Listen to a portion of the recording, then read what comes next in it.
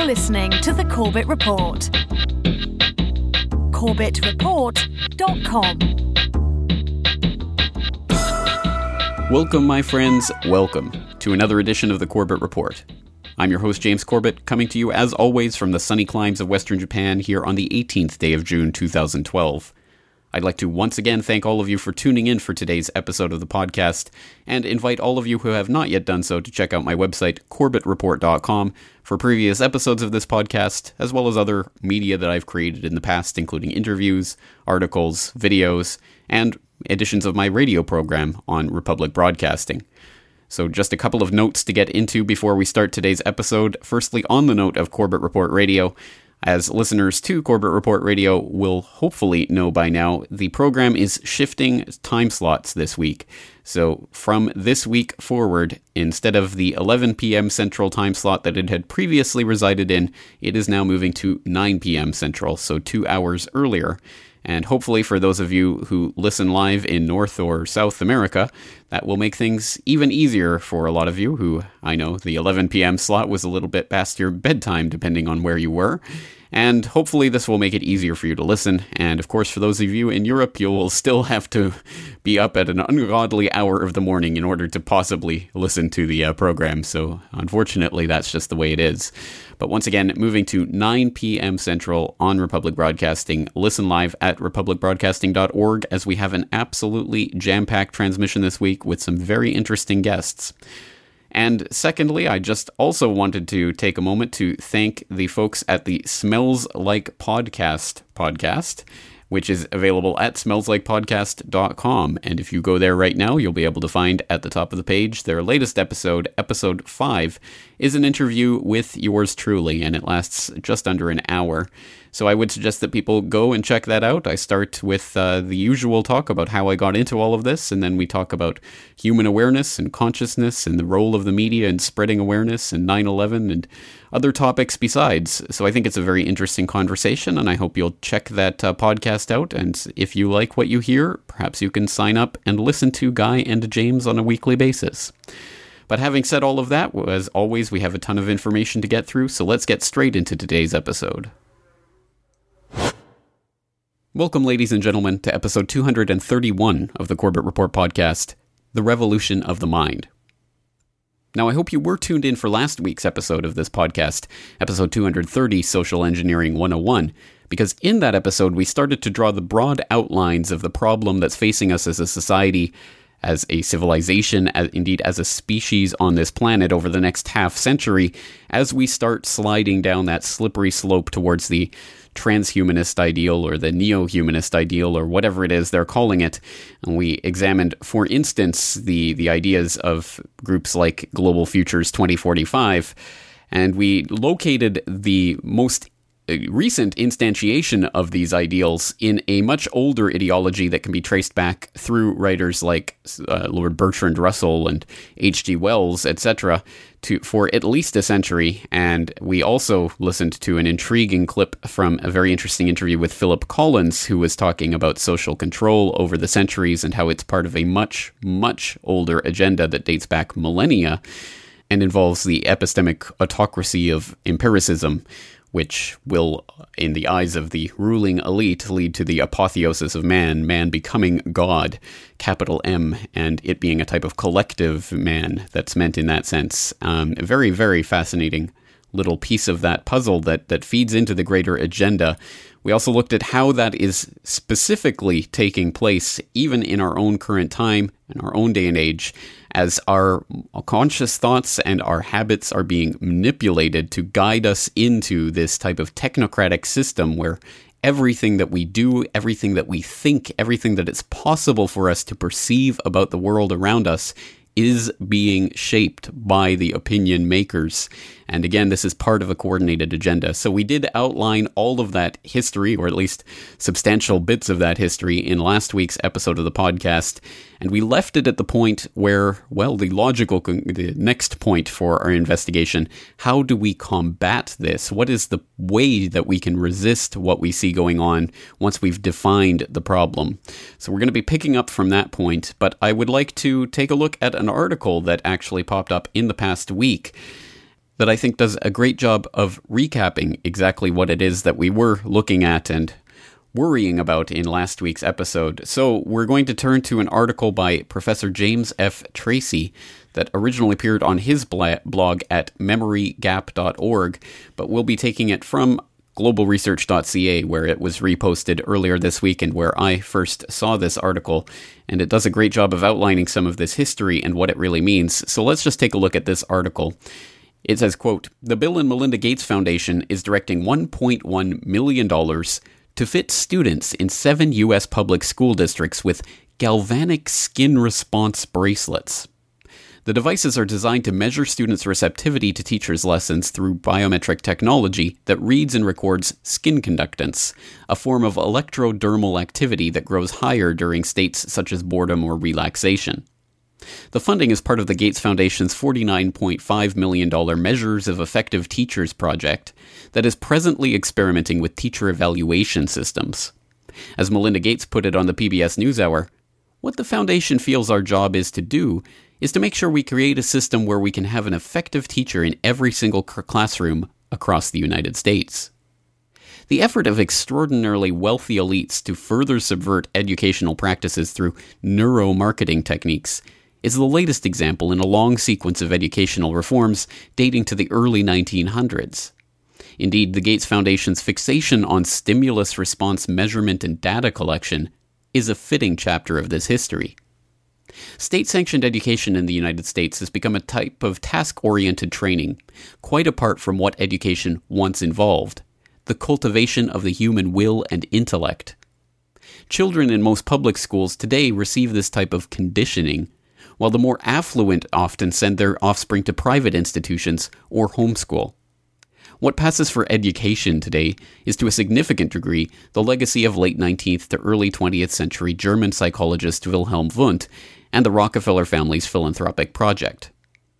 A professor at University of Leipzig, Wundt was the originator of what he termed a new or experimental psychology that stripped psychology of any of its potential philosophical concerns with the soul, will, or self-determination of the individual.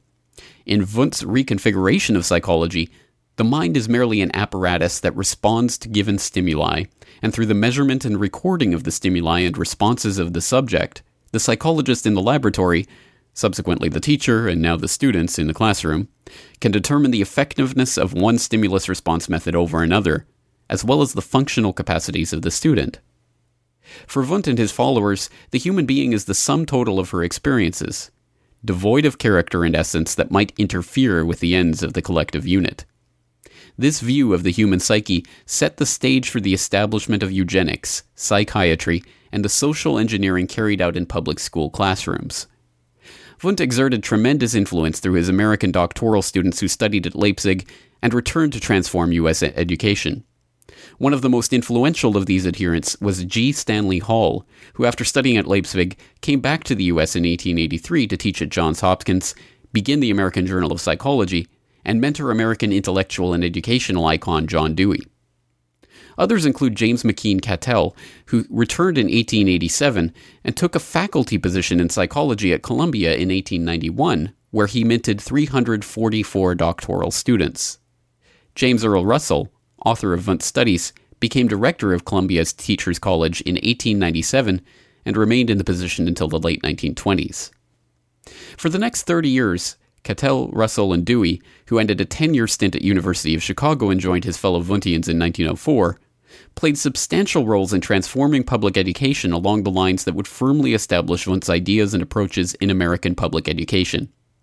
At the same time, Columbia Teachers College became the largest teacher training institution in the world. By the early 1950s, roughly one-third of all deans and presidents of accredited teaching schools in the U.S. were graduates of the Columbia program. While Wundt's apostles were well positioned to wreak havoc on U.S. education, their mission was greatly aided through funding from the Rockefeller Foundation. John D. Rockefeller saw education as a rewarding object of patronage, pointing to the $45 million that he used to establish the University of Chicago in 1890 as the investment that fused the Rockefeller name with liberal philanthropy. He and his handlers, which included his son John D. Rockefeller Jr. and Frederick Taylor Gates, no relation to Bill Gates, concluded that education paid off especially well in terms of burnishing the family's image. As John Jr. became more involved in the family's philanthropic efforts, he devised new avenues for Rockefeller money, founding the General Education Board, what became known informally as Rockefeller's Education Trust. The board channeled especially sizable funds into reshaping elementary education in the American South through the application of Wundtian experimental psychology approaches. Most professional educators at the college or university level regularly encounter the legacy of Wundtian psychology and the Rockefellers' educational undertakings. Students often exhibit an inability to think logically and independently, either aloud or in writing, because formative educational experiences, combined with the lifelong instruction of mass media, recognize and address the individual not as a full human being capable of profound acknowledgement and understanding, but rather as a sensory apparatus upon which stimuli is targeted and a response prompted and measured, i.e., the correct answer or product purchase. Thus, the common responses when the student is asked to reflect on and discuss course content are unsurprising. What do you want? How much should we write? Will this be on the exam?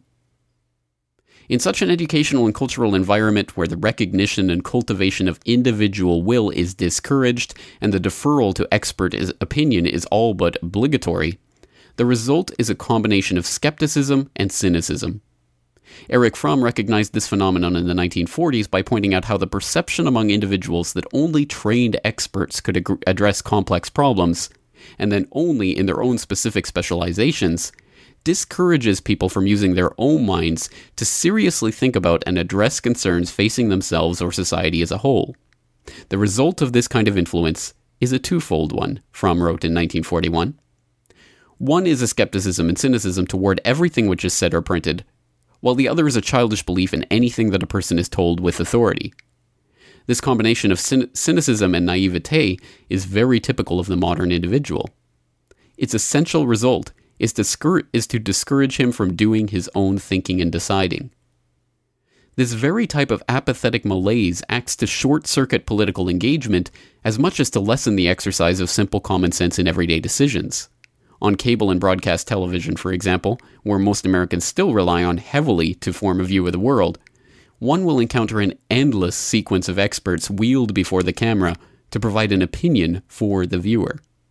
The technocratic application of neuromarketing to what passes for education today is a fitting outcome in a society that has become almost completely controlled by a scientific elite. As was the case 100 years ago, this technocracy is funded and directed by the super wealthy and trained to refine and implement what they see as most efficient practices for sculpting and managing the collective mind. This self-selected class and its overseers also recognize how such a brave new world operates at optimal efficiency when the bulk of the population has been effectively zombified through stultifying stimulus response rituals, a process that after many generations has come close to complete fruition. Once again, that is James F. Tracy in a very, very good summary, I think, of episode 230 of this podcast. And that goes under the headline, The Technocratization of Public Education. Once again, available from memorygap.org and available via globalresearch.ca. So I trust that the broad outline of the problem is fully remembered from last week, and that we do understand that there is a guiding force, and in fact a demonstrable wealthy elite that has been guiding this ideology for the last century, and really making of the children, for example, in the education system, but also of adults, fully grown adults, into nothing more than stimulus response mechanisms that can be adjusted for whatever conditions of society the wealthy ruling elite would like to adjust them for. So that, for example, during the Industrial Revolution, we could process great workers out of the education system so they could be highly attuned to the rhythm of the factory. During the information age, that would be a different form of conditioning altogether. But the point is always to fine-tune the individual that results from the end of this academic process to whatever conditions of society the wealthy ruling elite would like to condition them to. And as we looked at in the end of last week's episode, it is getting more and more finely detailed so that, for example, This can be applied to pretty much every aspect of our daily lives, even down to the point where Target, the store, can actually know that you are pregnant sometimes even before you do, because of monitoring your shopping habits, etc. And then, of course, it's a process of molding those habits so that they can produce the type of person they want to produce. So we are once again left at the ending of last week's episode. What do we do about this? Well, since so much has been invested in the education system to try to control the minds, control the consciousness, manipulate the habits and the opinions of the masses, clearly we have to start at that level by challenging the types of manipulations and control that we've been subjected to. And the only way to do that, I think, is to adequately identify the ruling elite, reject their ideology, and propose our own. And that is what I mean when I talk about the revolution of the mind. This is a phrase that perhaps a few of you have encountered from me before in the past. For example, when Claire Swinney interviewed me back around the time of episode 100 of this podcast in 2009, she did an interview in which I stressed that the revolution of the mind is the only one that matters. And I understand and agree that that is only a pithy catchphrase if it is left vaguely undefined and nebulous like that. So let's do the hard work of fleshing that out. What is the revolution of the mind? How do we achieve it? And what kind of effect can it be expected to have? So let's turn to some pontifications about how this type of system really functions, because once again, the more that we know about how this functions and who is behind it and how they maintain power, the more we can effectively strike back against it. And in order to do that, we're going to turn to an old, long familiar source, George Orwell's 1984. And I do feel the need of defending myself in the choice of this clip because, of course, I would imagine that most of my listeners are quite well familiar with 1984 by now, if not from previous episodes of this very podcast, like episode 114, Newspeak is double plus ungood, then from the endless references back to this work that we get seemingly with increasing frequency in this day and age of the Orwellian Big Brother nightmare society. But once again, it is important to understand that George Orwell was not just anyone. He certainly was, his real name was Eric Blair, and he did come from a wealthy, privileged family, a country gentleman's family, slave owners, and that Eric Blair did lead something of a charmed life, having some really incredible experiences, for example, in Burma and then in London, directing propaganda for the BBC during World War II. So he certainly did have an insider's view of what was happening. And just to demonstrate that once again, I'd like to make everyone cast their mind back to something that we took a look at back in last week's episode, which was some quotations from Lord Bertrand Russell's 1951 book, The Impact of Science on Society. And we quoted him specifically on this intriguing passage: "The social psychologists of the future will have a number of classes of schoolchildren on whom they will try different methods of producing an unshakable conviction that snow is black. It is for future scientists to make these maxims precise and discover exactly how much it costs per head to make children believe that snow is black, and how much less it would cost to make them believe it is dark gray." Well, that is an interesting and intriguing passage that we remarked on in last week's episode, and, well, lo and behold, did anyone remember that something somewhat along those lines from 1984? Oceanic society rests ultimately on the belief that Big Brother is omnipotent and that the party is infallible. But since in reality Big Brother is not omnipotent and the party is not infallible, there is a need for an unwearying moment-to-moment flexibility in the treatment of facts. The key word here is black-white. Like so many Newspeak words, this word has two mutually contradictory meanings. Applied to an opponent, it means the habit of impudently claiming that black is white, in contradiction of the plain facts. Applied to a party member, it means a loyal willingness to say that black is white when party discipline demands this. But it means also the ability to believe that black is white, and more, to know that black is white, and to forget that one has ever believed the contrary. This demands a continuous alteration of the past, made possible by the system of thought which really embraces all the rest, and which is known in Newspeak as doublethink. Black-white, and that comes from 1948, when Orwell published 1984. as opposed to Lord Bertrand Russell writing in 1951 talking about how the scientists of the future will have to make students believe that black is white. An extremely interesting parallel, and perhaps that shows that they were working in the same milieu and thinking very much along the same lines, and Eric Blair / George Orwell certainly was part of that inside group for at least part of his life, and did really blow the whistle in so many ways with 1984 and with many of his other works besides. So we will once again return to 1984 for a very, very important passage outlining specifically how the technocratic elite, or the would-be elite, or the would-be rulers of the future technocratic society, or the present technocratic society, if you will, how they maintain and perpetuate their power, which is an extremely, extremely important thing to understand if we want to subvert that power, and if we want to take the power back into the hands of the individual against the collective. So that previous clip and the one we are about to listen to both come from Chapter 9 of 1984, in which Winston is reading Emmanuel Goldstein's book, The Theory and Practice of Oligarchical Collectivism. Extremely interesting, isn't it, that that's what Goldstein's book is about and is fighting against, the oligarchical collectivism that is the Big Brother police state, and that very much is demonstrably what we are being prepared and conditioned for under this neo-humanist utopia where we will all be, well, basically wired into the Borg collective consciousness if the neo-humanist, transcendentalist, transhuman elitists have their way. So let's listen to a passage from Emmanuel Goldstein's treatise talking about how the would-be ruling class maintains its power and perpetuates the Big Brother state. There are only 4 ways in which a ruling group can fall from power.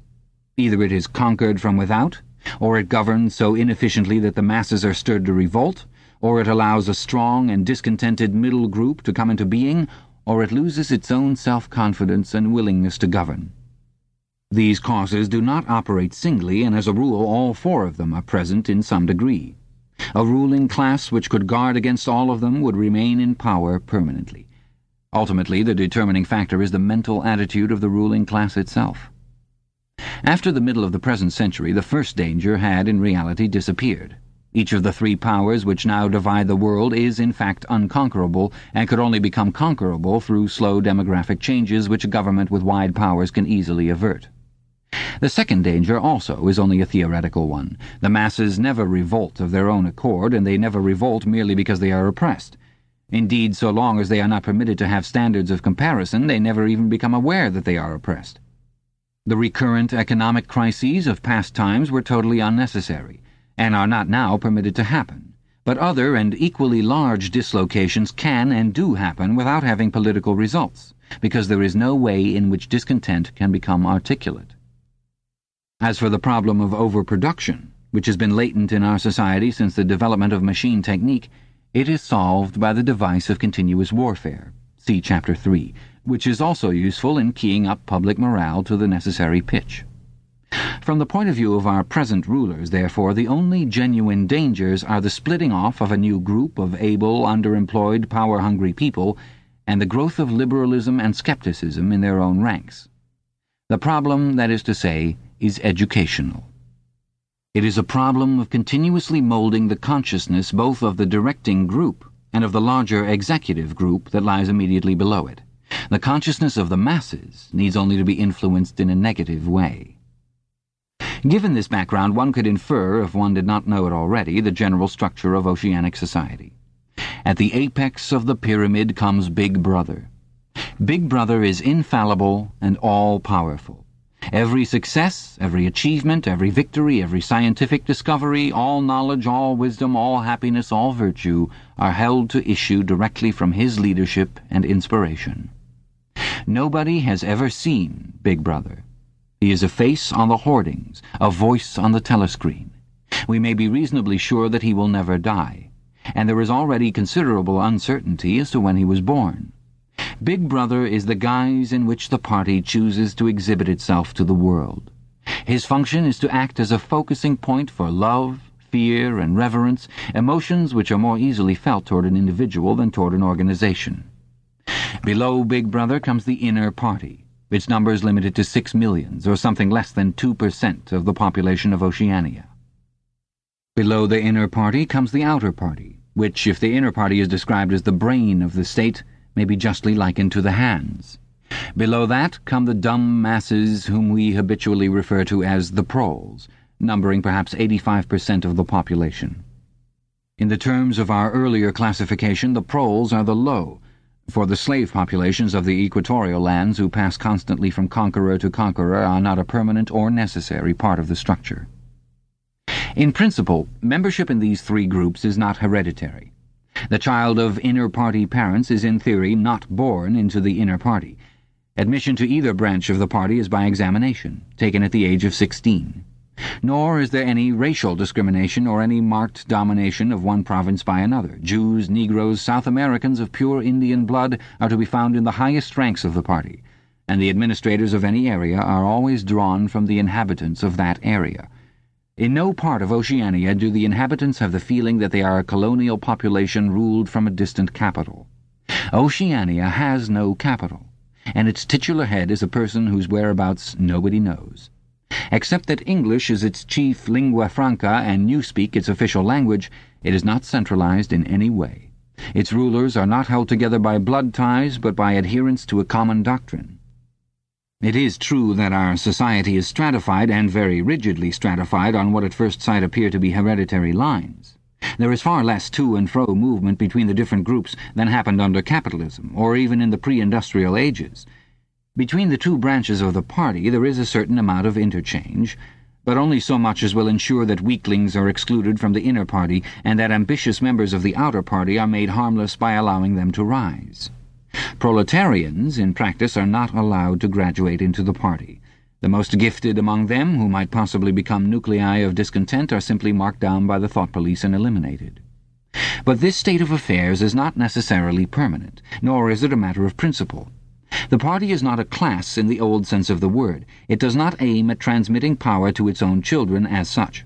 And if there were no other way of keeping the ablest people at the top, it would be perfectly prepared to recruit an entire new generation from the ranks of the proletariat.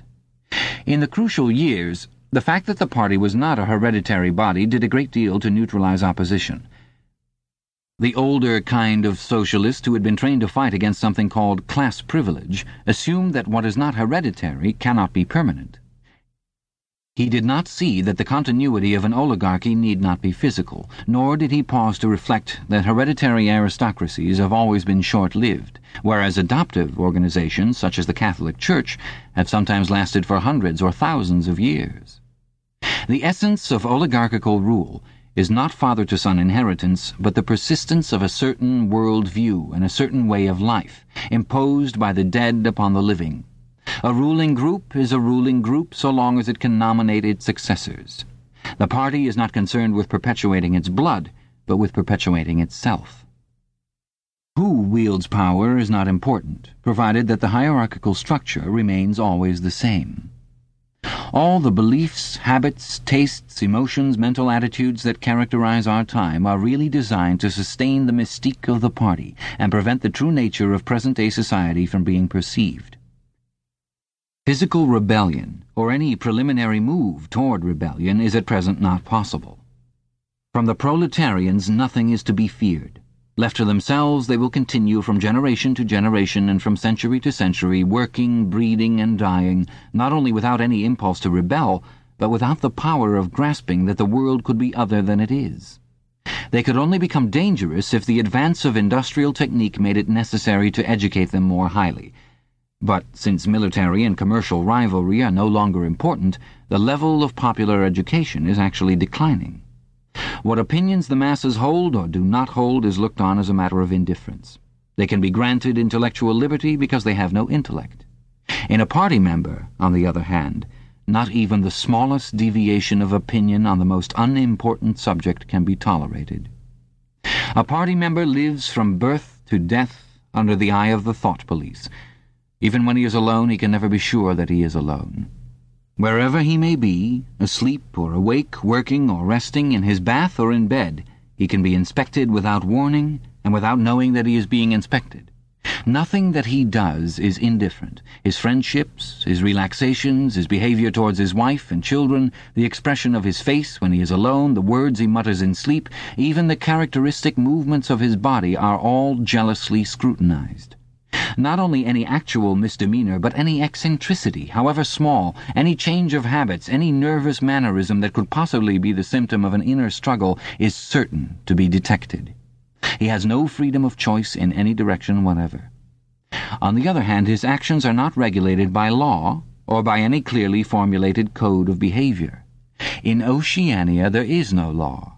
Thoughts and actions which when detected mean certain death are not formally forbidden, and the endless purges, arrests, tortures, imprisonments, and vaporizations are not inflicted as punishment for crimes which have actually been committed, but are merely the wiping out of persons who might perhaps commit a crime at some time in the future. A party member is required to have not only the right opinions, but the right instincts. Many of the beliefs and attitudes demanded of him are never plainly stated, and could not be stated without laying bare the contradictions inherent in Ingsoc. If he is a person naturally orthodox, in newspeak a good thinker, he will in all circumstances know, without taking thought, what is the true belief or the desirable emotion. But in any case, an elaborate mental training, undergone in childhood and grouping itself round the newspeak words crime stop, black-white, and doublethink, makes him unwilling and unable to think too deeply on any subject whatever.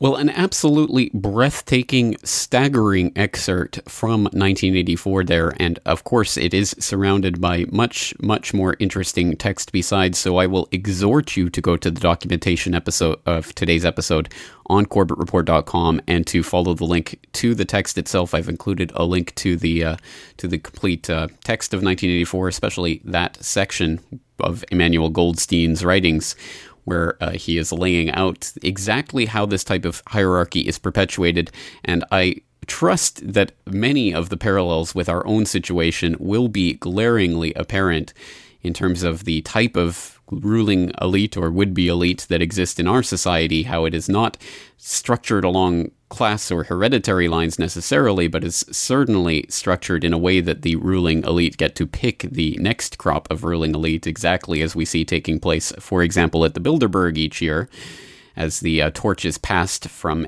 aging octogenarians or nonagenarians like David Rockefeller and Henry Kissinger and the like to the next round of people who can be trusted with perpetuating what ultimately goes back at least as far as Cecil Rhodes' Round Table, etc. But once again, it is just staggering how many ways that all of that parallels what is actually and demonstrably taking place in our current day and age, and once again I think speaks to the fact that George Orwell, aka Eric Blair, certainly did have insider knowledge of what was taking place and where things were headed. And one thing that I would like to specifically pick up on, because I think it is specifically important for the theme of today's episode, is to note that the habits and opinions and the thoughts and the actions of the masses, the proletariat, were in fact fairly inconsequential to the structure and the perpetuation of the system of hierarchy. In fact, they didn't really care what the masses thought because it was of so little consequence that it could be seen to not matter. And I think that's also demonstrable in our day and age, where it is very true that a vast majority of the population basically takes themselves out of the realm of thinking conscious actors in this war for consciousness, which we are identifying, by simply abdicating all of their responsibilities and refusing to think about any of these subjects, and instead, well, amusing themselves with endless diversions that have absolutely no consequence whatsoever. Hold on a minute. You're calling me? I am. You stuck-up precious little bitch. Let me tell you something. Oh boy, here we go. Listen to me.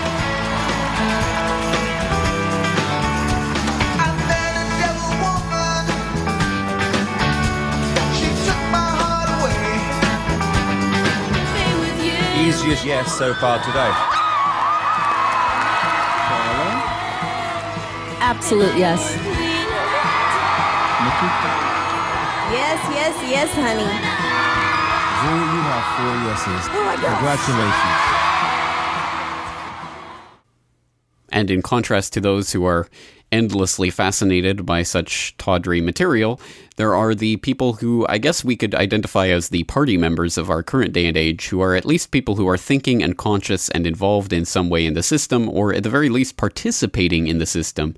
And the system itself remains something that itself is very, very nebulously defined and operates largely behind the scenes in such a way that those who are serving its interests generally don't even understand it, in the exact same way that Orwell was laying out in that earlier passage. So we can think, for example, of the teachers who are involved in the day-to-day process of implementing these educational institutions that are dreamt up by the Wundtians and the Rockefellers and all of those that were identified in that earlier article in today's podcast. These teachers are doing this on a day-to-day basis, but they may have absolutely no idea, and in fact, generally probably don't have any idea about the philosophical background and the historical background of what they're doing, or the ideas of how this was funded into existence by certain families for the betterment of their own self-interest. I think that's something that we can understand. Many teachers have no idea how they slot into this much, much bigger understanding of what's really happening in this whole system and the indoctrination that is taking place through them and to the children. And once again, this is not necessarily to condemn those teachers. It's to say that they themselves have been fed into this system, and they are the cogs that make one small part of that system function.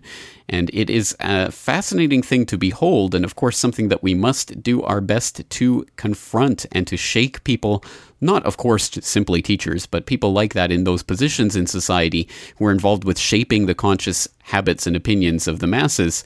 Well, we have to find a way of reaching those people who can have that effect, who can take this up, who can be shown that the system that they are serving has these internal contradictions, exactly as the Big Brother police state that Orwell was writing about had, and that once we actually start to examine it, we can once again realize that self-agency, the will, individualism are the types of things that we want to foster once again in our society so that we can overcome this collective oligarchical decision-making, which inevitably leads us towards these neo-humanist and transhumanist shapings of our future and the guiding of us into as we sleepwalk into this transhumanist nightmare that they're laying out for us.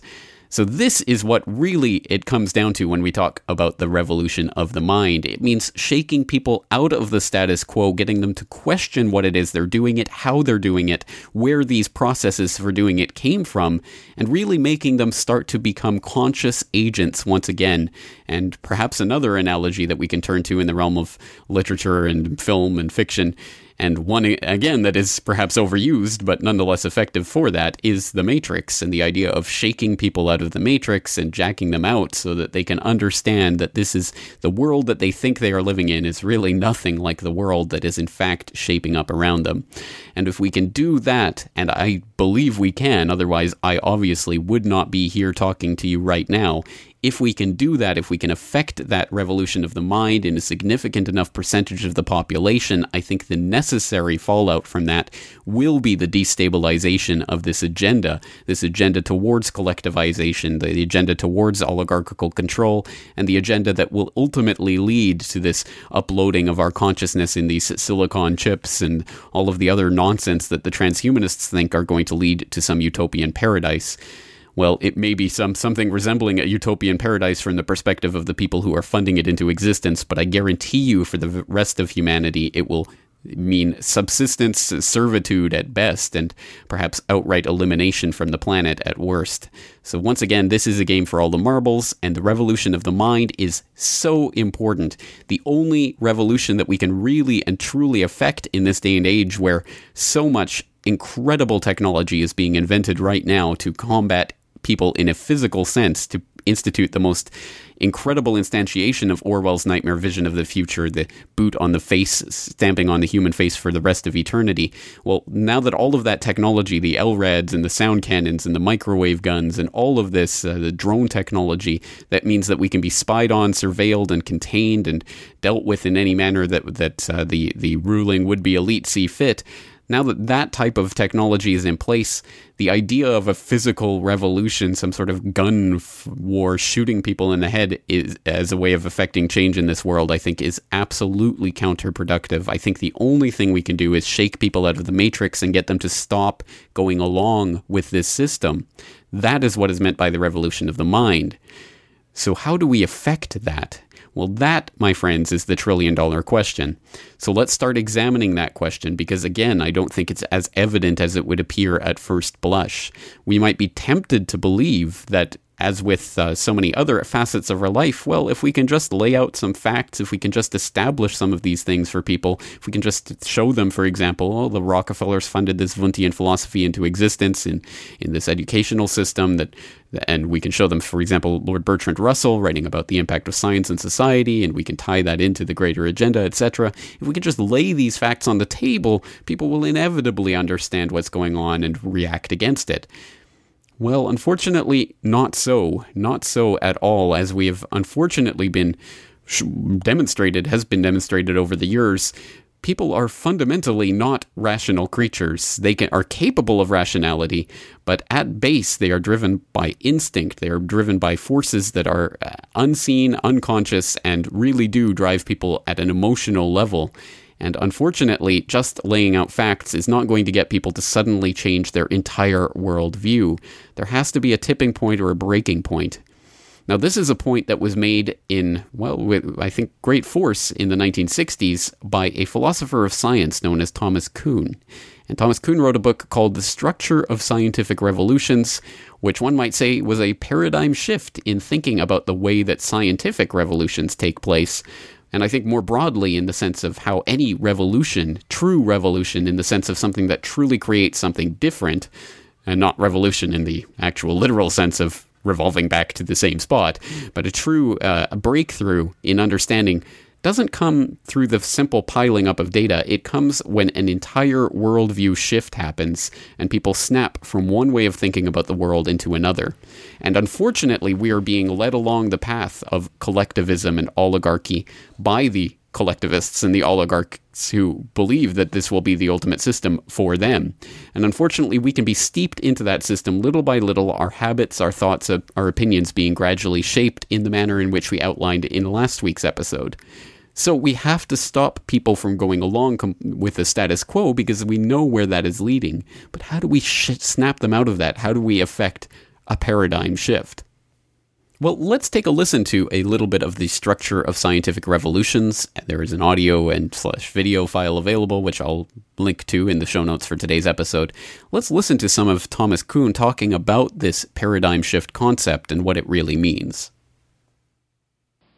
As the title of his book indicates, Kuhn was especially interested in scientific revolutions, periods of great upheaval when existing scientific ideas are replaced with radically new ones. Examples of scientific revolutions are the Copernican revolution in astronomy, the Einsteinian revolution in physics, and the Darwinian revolution in biology. Each of these revolutions led to a fundamental change in the scientific worldview, the overthrow of an existing set of ideas by a completely different set. Of course, scientific revolutions happen relatively infrequently. Most of the time, any given science is not in a state of revolution. Kuhn coined the term normal science to describe the ordinary day-to-day activities that scientists engage in when their discipline is not undergoing revolutionary change. Central to Kuhn's account of normal science is the concept of a paradigm.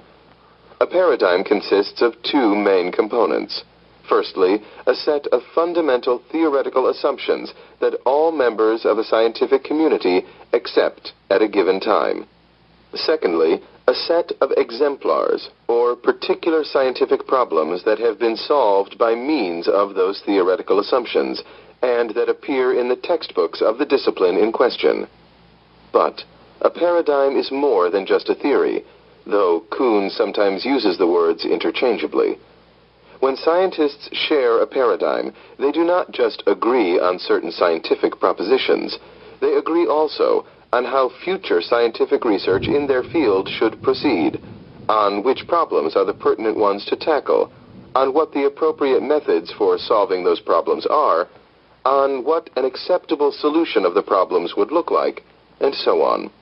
In short, a paradigm is an entire scientific outlook, a constellation of shared assumptions, beliefs, and values that unite a scientific community and allow normal science to take place. What exactly does normal science involve? According to Kuhn, it is primarily a matter of puzzle solving. However successful a paradigm is, it will always encounter certain problems, phenomena that it cannot easily accommodate, mismatches between the theory's predictions and the experimental facts, and so on. The job of the normal scientist is to try to eliminate these minor puzzles while making as few changes as possible to the paradigm. So, normal science is a highly conservative activity. Its practitioners are not trying to make any earth-shattering discoveries, but rather just to develop and extend the existing paradigm. In Kuhn's words, normal science does not aim at novelties of fact or theory, and when successful, finds none. Above all, Kuhn stressed that normal scientists are not trying to test the paradigm. On the contrary, they accept the paradigm unquestioningly and conduct their research within the limits it sets. If a normal scientist gets an experimental result that conflicts with the paradigm, she will usually assume that her experimental technique is faulty, not that the paradigm is wrong. The paradigm itself is not negotiable. Typically, a period of normal science lasts many decades, sometimes even centuries. During this time, scientists gradually articulate the paradigm, fine-tuning it, filling in details, solving more and more puzzles, extending its range of application, and so on. But over time, anomalies are discovered, phenomena that simply cannot be reconciled with the theoretical assumptions of the paradigm, however hard normal scientists try. When anomalies are few in number, they tend to just get ignored. But as more and more anomalies accumulate, a burgeoning sense of crisis envelops the scientific community. Confidence in the existing paradigm breaks down, and the process of normal science temporarily grinds to a halt. This marks the beginning of a period of revolutionary science, as Kuhn calls it. During such periods, fundamental scientific ideas are up for grabs. A variety of alternatives to the old paradigm are proposed, and eventually a new paradigm becomes established. A generation or so is usually required before all members of the scientific community are won over to the new paradigm, an event that marks the completion of a scientific revolution. The essence of a scientific revolution is thus the shift from an old paradigm to a new one. Kuhn's characterization of the history of science as long periods of normal science punctuated by occasional scientific revolutions struck a chord with many philosophers and historians of science. A number of examples from the history of science fit Kuhn's model quite well. When we examine the transition from Ptolemaic to Copernican astronomy, for example, or from Newtonian to Einsteinian physics, many of the features that Kuhn describes are present. Ptolemaic astronomers did indeed share a paradigm based around the theory that the Earth is stationary at the center of the universe, which formed the unquestioned backdrop to their investigations. The same is true of Newtonian physicists in the 18th and 19th centuries, whose paradigm was based around Newton's theory of mechanics and gravitation. And in both cases, Kuhn's account of how an old paradigm gets replaced by a new one applies fairly accurately. There are also scientific revolutions that do not fit the Kuhnian model so neatly. For example, the recent molecular revolution in biology. But, nonetheless, most people agree that Kuhn's description of the history of science contains much of value. Why did Kuhn's ideas cause such a storm? Because in addition to his purely descriptive claims about the history of science, Kuhn advanced some highly controversial philosophical theses. Ordinarily, we assume that when scientists trade their existing theory for a new one, they do so on the basis of objective evidence. But Kuhn argued that adopting a new paradigm involves a certain act of faith on the part of the scientist. He allowed that a scientist could have good reasons for abandoning an old paradigm for a new one, but he insisted that reasons alone could never rationally compel a paradigm shift. The transfer of allegiance from paradigm to paradigm, Kuhn wrote, is a conversion experience which cannot be forced. And in explaining why a new paradigm rapidly gains acceptance in the scientific community, Kuhn emphasized the peer pressure of scientists on one another. If a given paradigm has very forceful advocates, it is more likely to win widespread acceptance. Now, admittedly, Kuhn was writing specifically in the scientific context about scientific revolutions, but I don't think it takes a great leap of imagination to see how this could apply in other fields of study or even fields of thought. So that we could, for example, try to suss out the paradigm in the socio-political cultural context and see if it applies in that case as well. And I think there's a very good argument that it's the exact same type of paradigmatic shifts that really account for true revolutions in human understanding, regardless of whatever field that might come in. So, for example, we could go back a few thousand years in time and try to explain to someone who's toiling in slave labor in service of the Egyptian pharaohs that they are individual humans with equal rights to those pharaohs, and that there's no such thing as the pharaoh's divine right to rule. He's not actually the instantiation of the sun god, etc., etc. But one wonders how much the person that we'd be talking to would even be able to comprehend that, because they would be so fully in that paradigm of simply being a slave that it would be difficult for them to comprehend any other form of life. Similarly, we could go back to the Middle Ages and try to make the same types of arguments, or try to explain capitalist society or something of that sort, but it would be like talking another language, even if we were talking in the same language, because again, a lot of the concepts are so firmly embedded in the language that we wouldn't really be able to even explain a lot of these ideas that have been articulated painstakingly over centuries by some of the types of philosophers and writers that we've looked at in this podcast in the past, specifically in the Philosophy of Freedom series. So we can think, I think, very definitely of these types of political and social revolutions in substantially the same manner that Kuhn wrote about the scientific revolutions. And that brings us to an interesting point, because I hope that you picked up on towards the end of that clip, how it was talking about how scientific revolutions don't necessarily occur simply because a certain number of facts have accrued to show that there's something wrong with the paradigm. There's also an element of peer pressure and culture and society going into those types of decisions that scientists make, really, to either explore the areas of contradiction and come to a new understanding, a new paradigm, or to back off from that. And it's kind of interesting for us. Even today, I think we still have, generally speaking, from cultural osmosis, this idea of scientists as somehow above politics and above all of this socio-cultural context. Well, scientists are just scientists. They only go with the facts. But, of course, we have been examining in the past the climate change community, etc., and how they are very much influenced by the socio-political, cultural, economic context that they're situated in.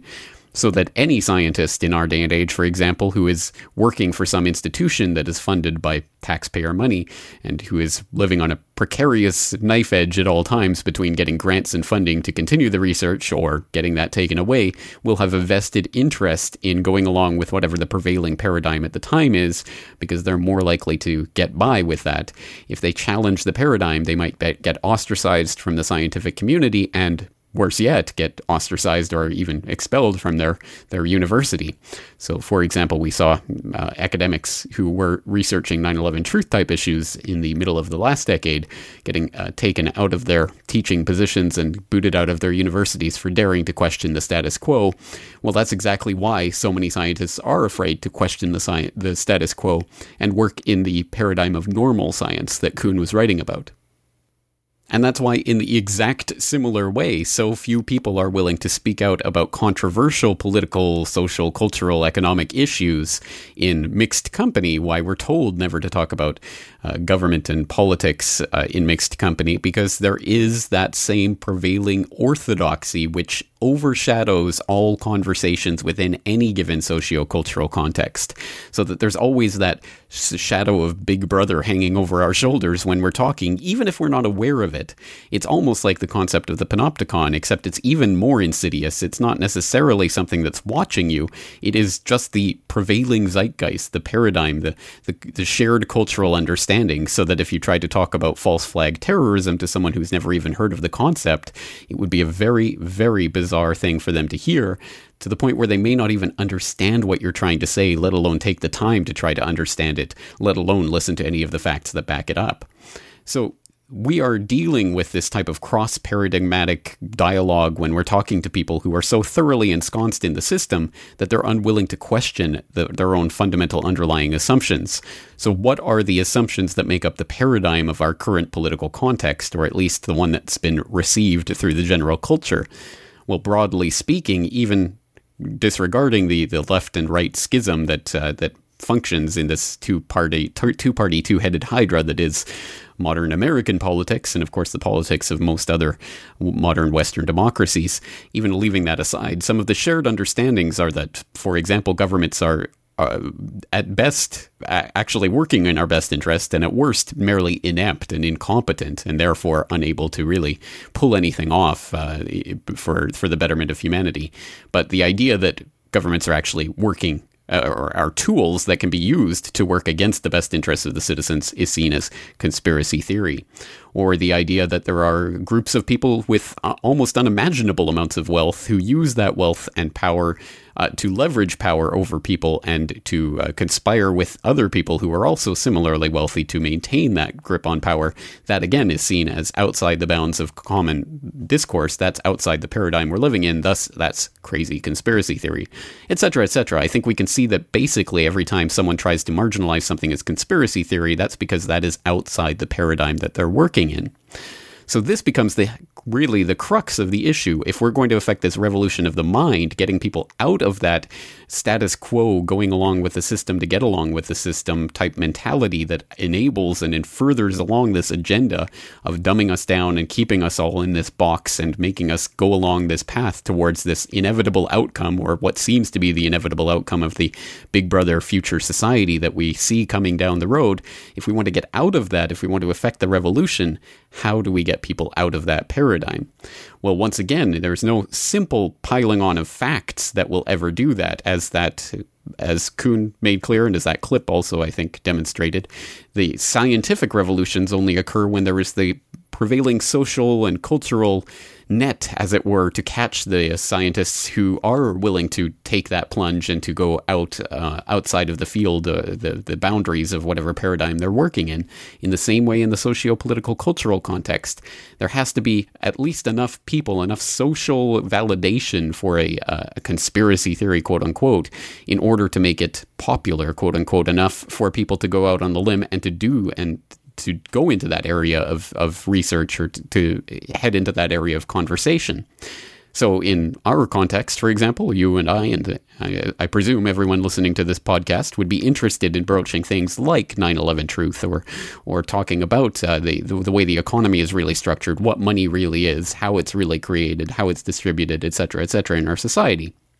Well, these are extremely important topics, and ones that I'm sure you, like probably everyone else who has really tried to dig into this, has had problems broaching with various people in the past. People who will immediately shut the conversation down, people who will dismiss or ridicule you for talking about it, people who have extremely different views and who don't want to hear anything about how government could ever be anything but a loving, wonderful institution for the betterment of humanity, etc., etc. I'm sure we can all imagine those types of situations if we have not yet undergone them ourselves, which If you're anything like me, you probably have. So the real question then is, well, how do we go about broaching these conversations and make it so that there is that social validation that people feel that they can go out and branch into those areas and start exploring them and start thinking about their own individual interests instead of the group conformity that is normal science, and also I would say normal conversation in our current paradigm. Well, again, it's important to understand that just as peer pressure can be a perhaps not particularly obvious, but still very present factor in scientists, for example, working within a given paradigm, so that can be a deciding and decisive factor for the vast majority of the people out there who may be interested in these kinds of conversations and receptive to them, but they need social validation for that. So we provide a social safety net for them. We provide the evidence that there is the social capital to be spent in the arena of this paradigm of research. And perhaps that's extending the analogy a little bit too much, but I hope you get the point. The point is that underlying all of this is people's fundamental insecurities about even talking about these types of subjects, going into these types of areas, questioning the prevailing orthodoxy, the paradigm of the cultural zeitgeist.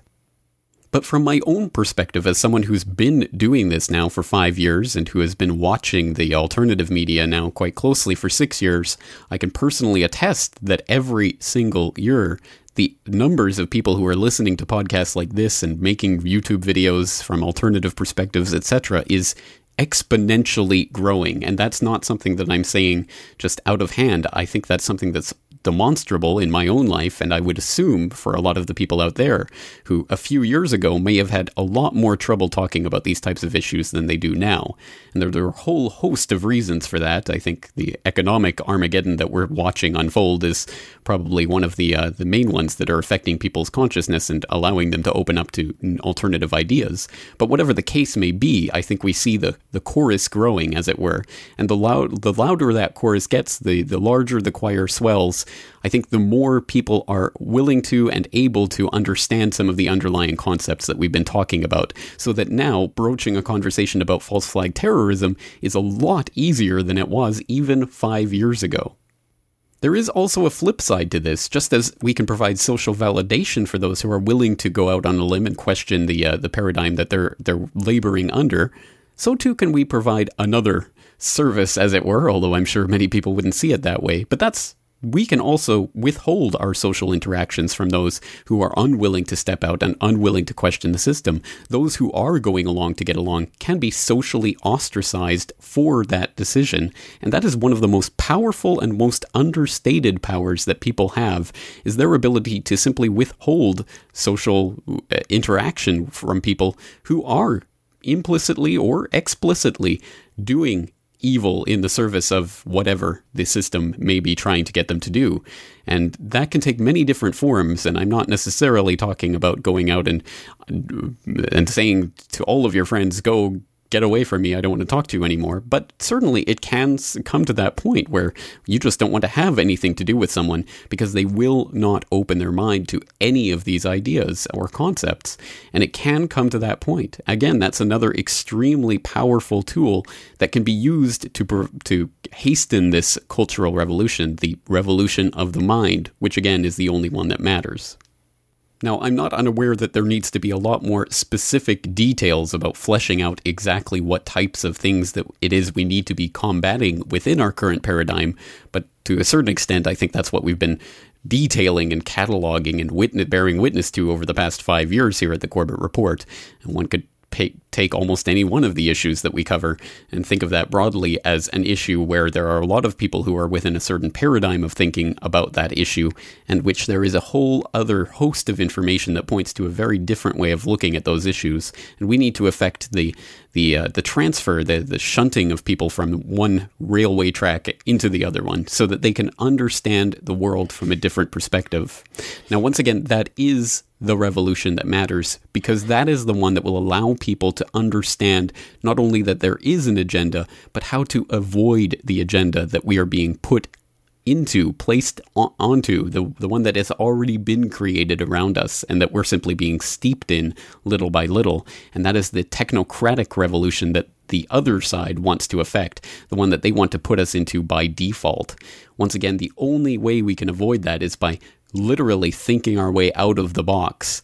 And it's going to take all of us working together, and also all of us working together in a social sense as well. That's why forming offline communities, forming groups, study groups even about the New World Order or whatever particular topic it is that you are interested in is so important. And that was one of the hopeful things I think about the Occupy movement, was the teach-ins and the chance for people to come together and share and exchange ideas. That is ultimately what it's about.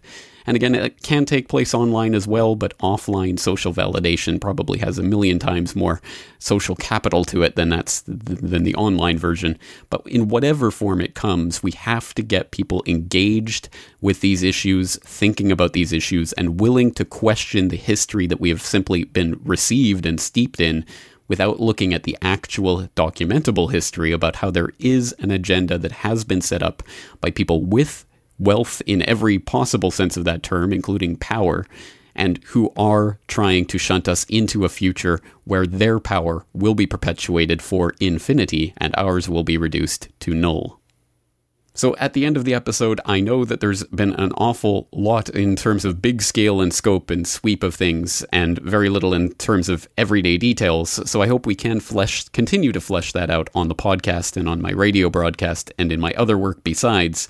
But at least I hope that I have done something to flesh out this concept of the revolution of the mind, the cultural revolution, the shunting to a different paradigm, a new way of thinking about the world, which really will happen and is happening as we speak, but will happen in a substantive way when there's a certain threshold, a certain amount of peer pressure built up for other people to join the chorus, as it were. So we'll have to start thinking about ways to continue building our communities and leveraging our social capital to make these types of conversations the ones that matter, and hopefully to get at least a few more people to unplug from the matrix. And on that note, that's all for today. I'm your host, James Corbett, thanking you for joining me and asking you to join me again next week for another edition of the Corbett Report.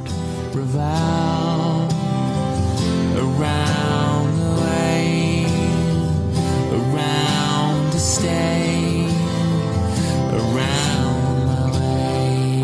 Revolve for all to see, the world in me. Come back to me. Wanna start a revolution, destroy it all with you. Just make your contribution with you. Revive.